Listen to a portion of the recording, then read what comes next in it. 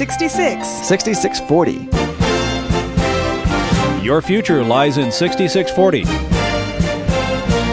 66 books by 40 authors, and yet we now discover it's an integrated message system from outside our time domain. Welcome to 6640, the ministry outreach of Koinonia House and Koinonia Institute. Today's Bible teacher is Chuck Missler, connecting the Bible to your life and the world around you. In today's study, Chuck completes his teaching on the book of 2 Chronicles, chapters 1 through 4.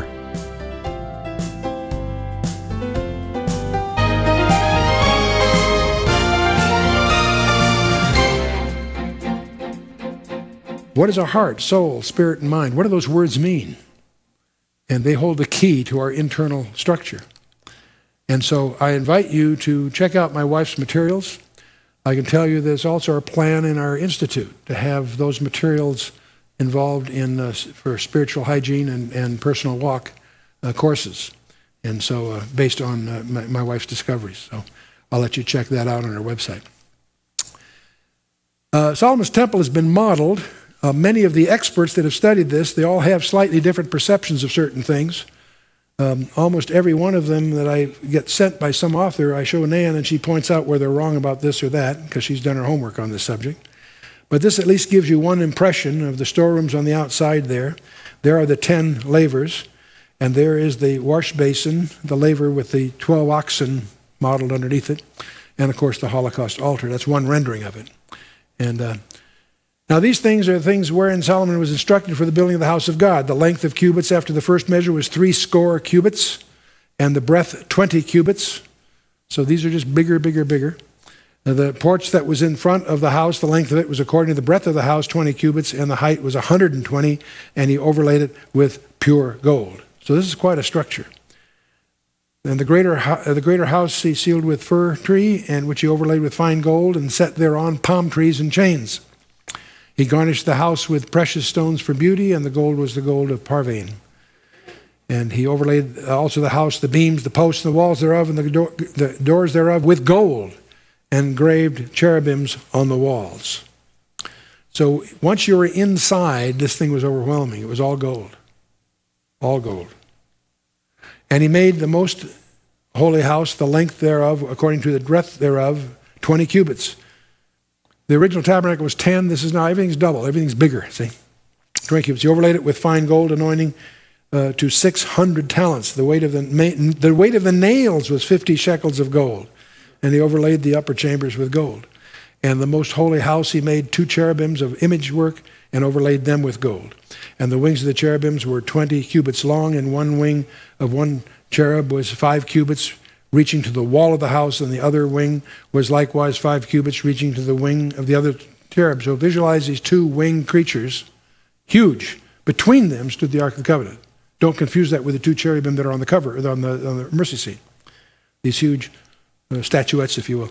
The one wing of the other cherub was 5 cubits, 7.5 feet, in other words, reaching to the wall of the house, and the other wing was 5 cubits, also joined to the wing of the other cherub. So you've got 7 plus 7, 7 plus 7, so you got, 28-foot span all the way across, and right in the middle is the Holy Holies is the Ark of the Covenant. The wings of these cherubim spread themselves over 20 cubits, and they stood on their feet and their faces inward. And I don't know if you can see that very well, but that's a computer construction of what it probably would look like. And there's a computer modeling thing going on here. And he made the veil of blue and purple and crimson and fine linen, and wrought cherubs thereon. And he also made before the house 2 pillars of 30 and 5 cubits high. The chapiter that was on the top of each of them was 5 cubits. So these are 2 pillars, 35 cubits high. What's that, 100 feet? What's 1.5 feet times 35? It's up there. And he made chains as in the oracle, and put them on the heads of the pillars, and made 100 pomegranates and put them on the chains. And he reared up the pillars before the temple, one on the right hand and the other on the left, and called the name of that on the right hand Yakin, and the name of that on the left Boaz. They have names in his counsel and in his strength. And the names of those are extremely profound. They're descriptive of the architectural role they have in a software sense. Now, this is the model, and It's our understanding from other sources that the pillars are there, but they don't hold anything up. Most people who make a model can't resist the idea, well, they must be holding up something. They apparently were there for other reasons, symbolic reasons. But it is what it is. There they are. That's one artist's guess as to what they probably looked like. Let's go to the furnishings. Moreover, he made an altar of brass, 20 cubits the length thereof, 20 cubits the breadth thereof, 10 cubits the height thereof. That's 15 feet high. That's hard to get at. That's where you have to have a ramp and steps, whatever. And he made a molten sea of 10 cubits from brim to brim, round in compass, and 5 cubits in the height thereof, and a line of 30 cubits did compass it round about. This is in 2 Chronicles chapter 4, verse 2. It's literally the same as 2 Kings 7:23, which you'll look at in a minute. The molten sea is the King James way, molten meaning brass, it's cast, and a sea meaning a laver. It's just molten sea doesn't rate it to us, but it's like a cast bowl, okay? A bronze, huge bronze bowl. It's 10 cubits in diameter, and it's 5 cubits deep. A cubit's a foot and a half, so it's about 7.5 feet deep. It's intended to be a place that you could bathe in. And it's supported by 12 oxen, is the way Solomon did it. But there's an interesting problem here. I can remember vividly when I was a kid in high school. A friend of mine was a son of a Unitarian minister, so he knew his Bible, sort of, but he always made fun of me because I took the Bible seriously. He says, well, you think there are no errors in it? Absolutely. What about 1 Kings 7:23? He always hit that way. That was one of the things he'd throw up. Because it says that the circumference of this thing is 30 cubits. It's 10 cubits in diameter and 30 cubits. Well, any schoolboy knows that the circumference is not 3 times the diameter. It's pi times the diameter, 3.14159, whatever, right? And so it's an error. Not a big deal, but gee, Chuck, I thought that you said the Bible doesn't, there's a mistake. Well, I didn't have an answer for him in those days, but a rabbi pointed out something interesting to me. This is 1 Kings 7:23, the equivalent, the one I'll use it as my model here. And there's the translation that we have in our English, but in the Hebrew, it's written, remember, it goes from right to left, right? When the Masoretes copied a manuscript and there was something that they thought was a mistake, they didn't correct it. They marked it and put the correct thing in the margin. And so the thing that was called, what apparent mistake, they called a kathiv, but the correction for it was a keri. And so you've got the word for the line about the thing, circumference is misspelled. There's a misspelling here. It's got an extra letter, a hey. Well, in Hebrew alphanumerics, there's two languages the letters have numerical values. Only 2, by the way. Roman has value for a few of the letters, only a few. You don't use a whole Roman alphabet for Roman numerals. You only use 6 letters, which add up to 666, by the way. But anyway, the Hebrew and the Greek have a numerical value for every letter. And that turns out to be a useful thing. Now, these are the values of the Hebrew alphabet, 1 through 900. And there's a spelling lesson here. The kathiv, the apparent way it's written in the scripture, is a kaf, a vav, and a hey. The way it should be spelled, the keri, is a kaf and a vav. And that's the way it is in the margin. A kaf is worth 100, a vav is worth 6, and a hey is 5. Now the hey you don't miss because it's a final breath. How do you tell? You can't hear it, But the way this thing should be written is 106. But the way it is written, it's 111. Well, when you correct that ratio, it turns out that the circumference that is thus implied is accurate on a 46-foot length. There's an error of less than 15 thousandths of an inch. I thought that's pretty acceptable. Now, the way this is often explained by others is just the difference is the handbreadth, the thickness.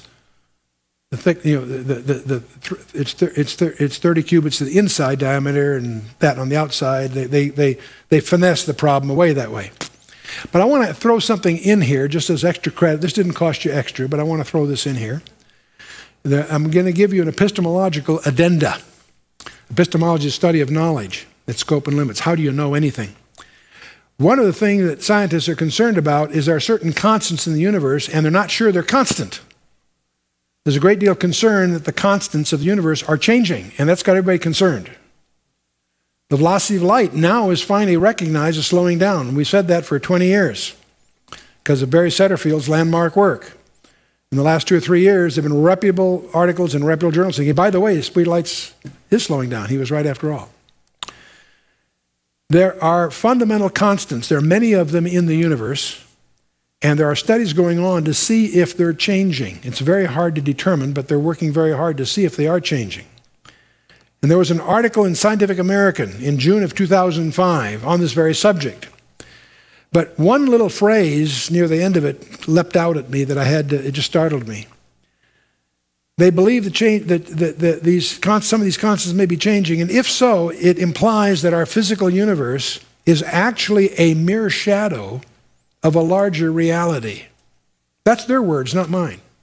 And I'm fascinated by that because that's what the Bible's been saying all along.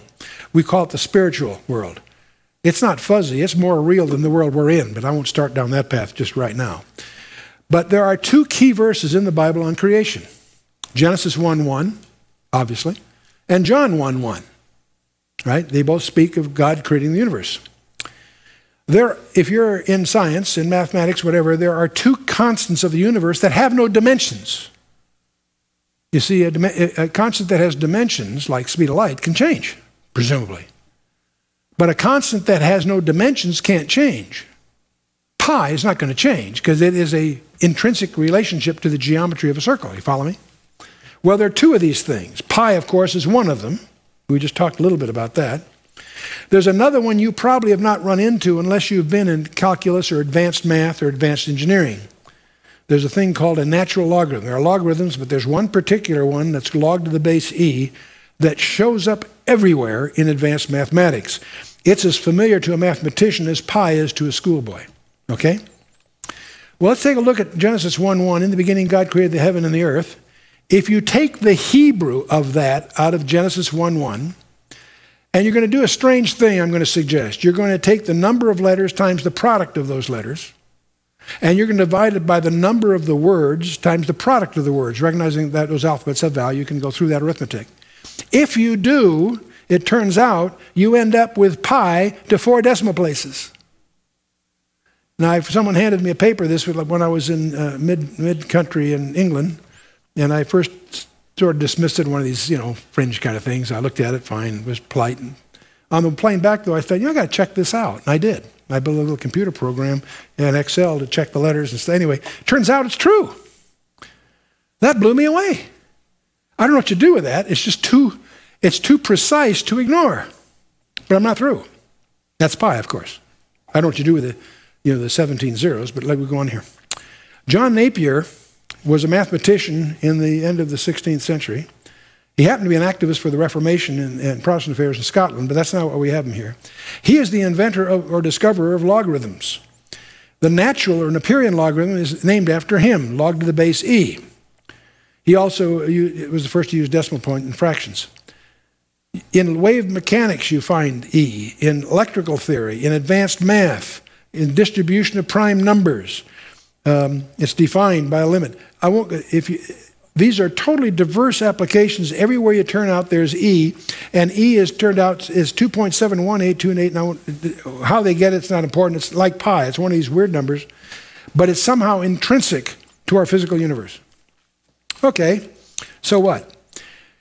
The other verse that's basic to creation is the New Testament verse, in the beginning was the Word was with God, the Word was God, John 1:1.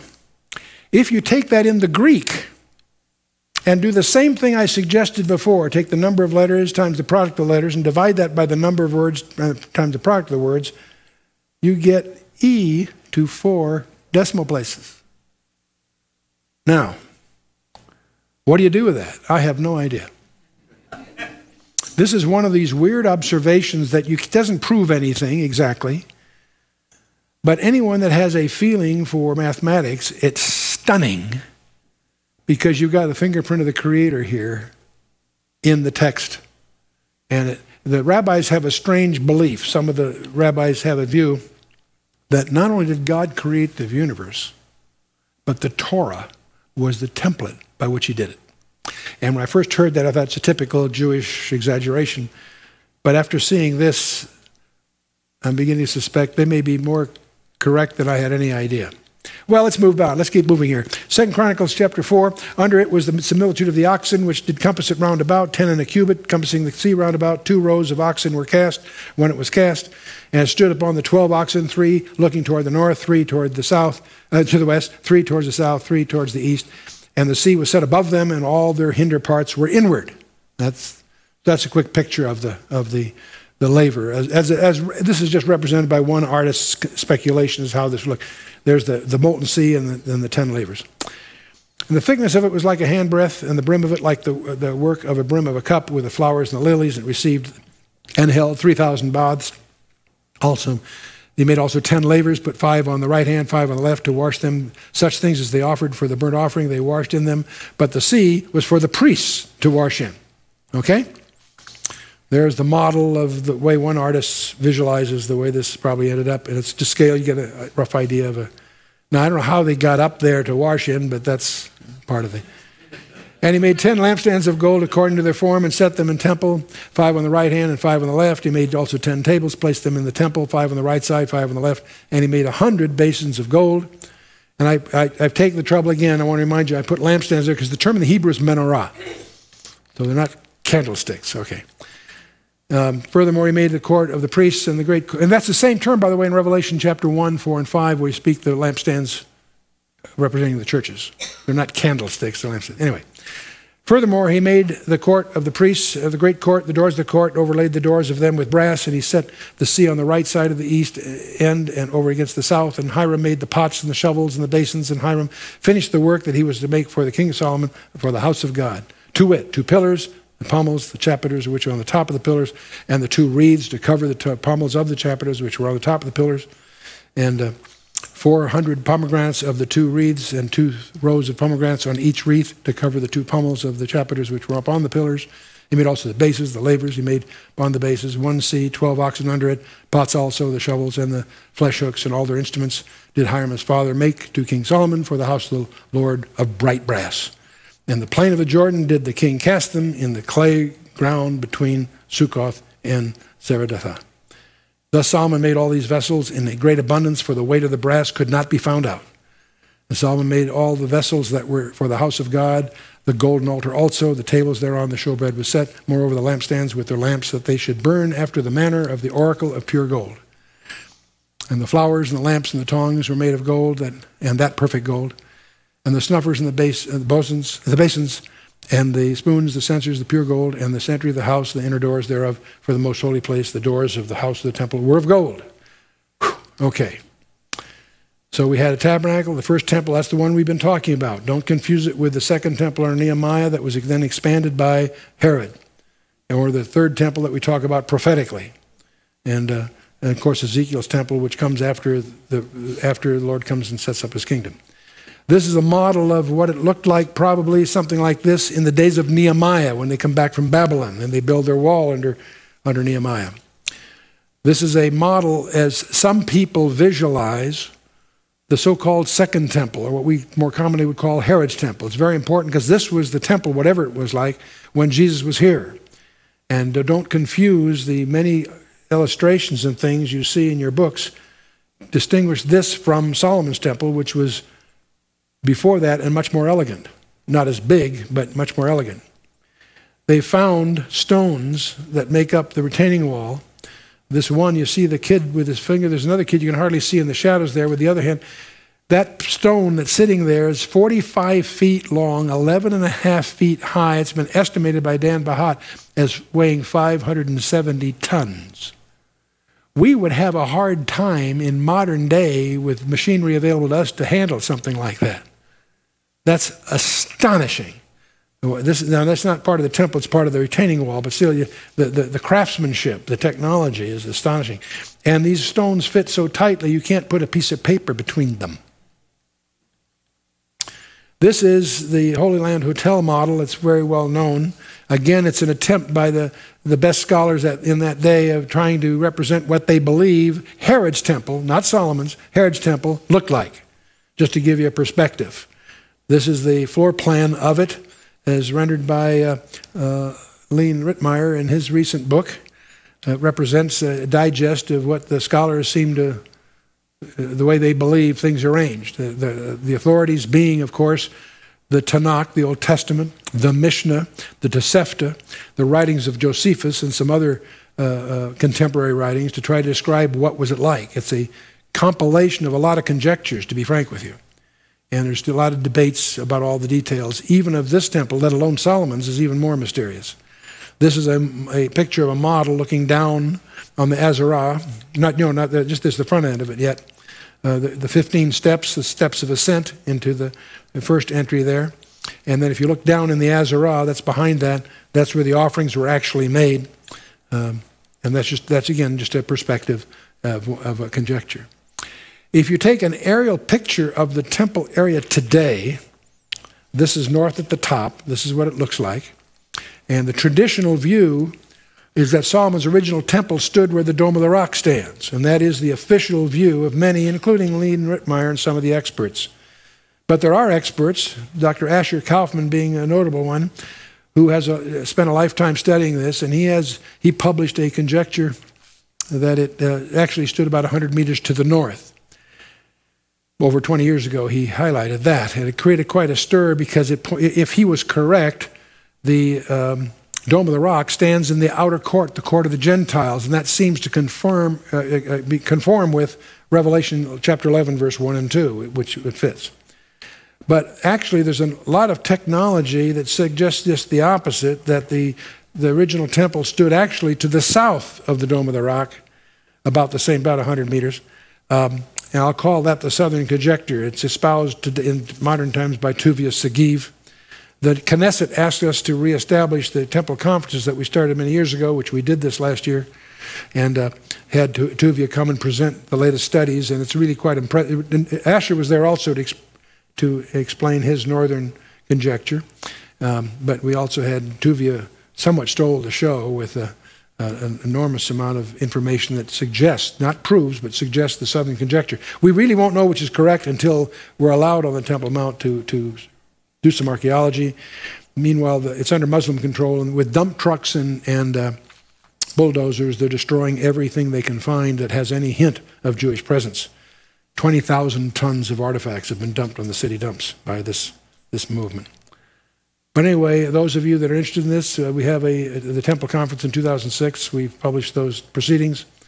Lean Rittmeyer has just come out with a book on the Temple Mount in Jerusalem. Very elegant coffee table type of book, very digesting a great deal of background. He has a number of views that we would take some exception with, but it's obviously a monumental piece of work. Randall Price is also a close friend, and he's done a number of books in this area. He's a very competent archaeologist and has a dig going on in Qumran as we speak. But he's a competent guy. And Asher Kaufman published way back in, he published a recent book that he gave us at the Temple Mount Conference, but he's done a number of books and articles. One of the early ones was in 1983 when he first presented publicly his theory about the Northern Conjecture. So there's plenty of information around if you're interested. In the next session, we're going to talk about the dedication of the temple. I'd like you to read 2 Chronicles 5 through 8. And I want you to continue as we go through 2 Chronicles, to keep an eye on the Ark of the Covenant. Because by the time we get to chapter 35, we're going to encounter some surprises that are widely overlooked in the general community about the apparent whereabouts of the Ark of the Covenant and the mercy seat. So we'll start watching for that. Let's stand for a closing word of prayer. Let's bow our hearts. Father, we just praise you for who you are. We thank you, Father, that one greater than the temple is here among us. But Father, we thank you for the insights. We pray, Father, that through your Holy Spirit, you'd help us glean what it is you'd have for us out of all of these things. We thank you, Father, for the Holy Spirit to guide us and illuminate that path before us. We thank you, Father, that we indeed are now your temple. We thank you, Father, that you have, before we've loved you, you've loved us. And we thank you, Father. We pray that you would help each of us to grow in grace and in the knowledge of our Lord and Savior, that we each might be more faithful, more effective stewards of the opportunities before us. We thank you, Father, for your word. We thank you for these opportunities to study your word. We pray, Father, that you would reignite in each of us a renewed hunger and passion for your word, that we indeed may continue to be encouraged by these handfuls on purpose that you drop by the wayside in front of us. We pray, Father, that you just help us to grow. But above all these things, help us, Father, to keep that great commandment. Help us, Father, to indeed love you with all our heart, like David did, with all our heart, with all our soul, all our strength, and all our mind, as we commit ourselves this day, as we commit ourselves into your hands, in the name of Yeshua, our Lord and Savior, Jesus Christ. Amen. You've been listening to 6640, the ministry outreach of Koinonia House and Koinonia Institute. Today's Bible teacher was Chuck Missler, teaching through the book of 2 Chronicles. For a complete listing of resources available, please visit khouse.org. You can also call us on 1-800-KHOUSE-1. To learn more about Koinonia Institute, visit koinoniainstitute.org. Thank you for listening to 6640 and for your continued prayerful support of this ministry. Until next time, as we continue this series, may God bless you with the knowledge of His Son, Jesus Christ, as you study His Word.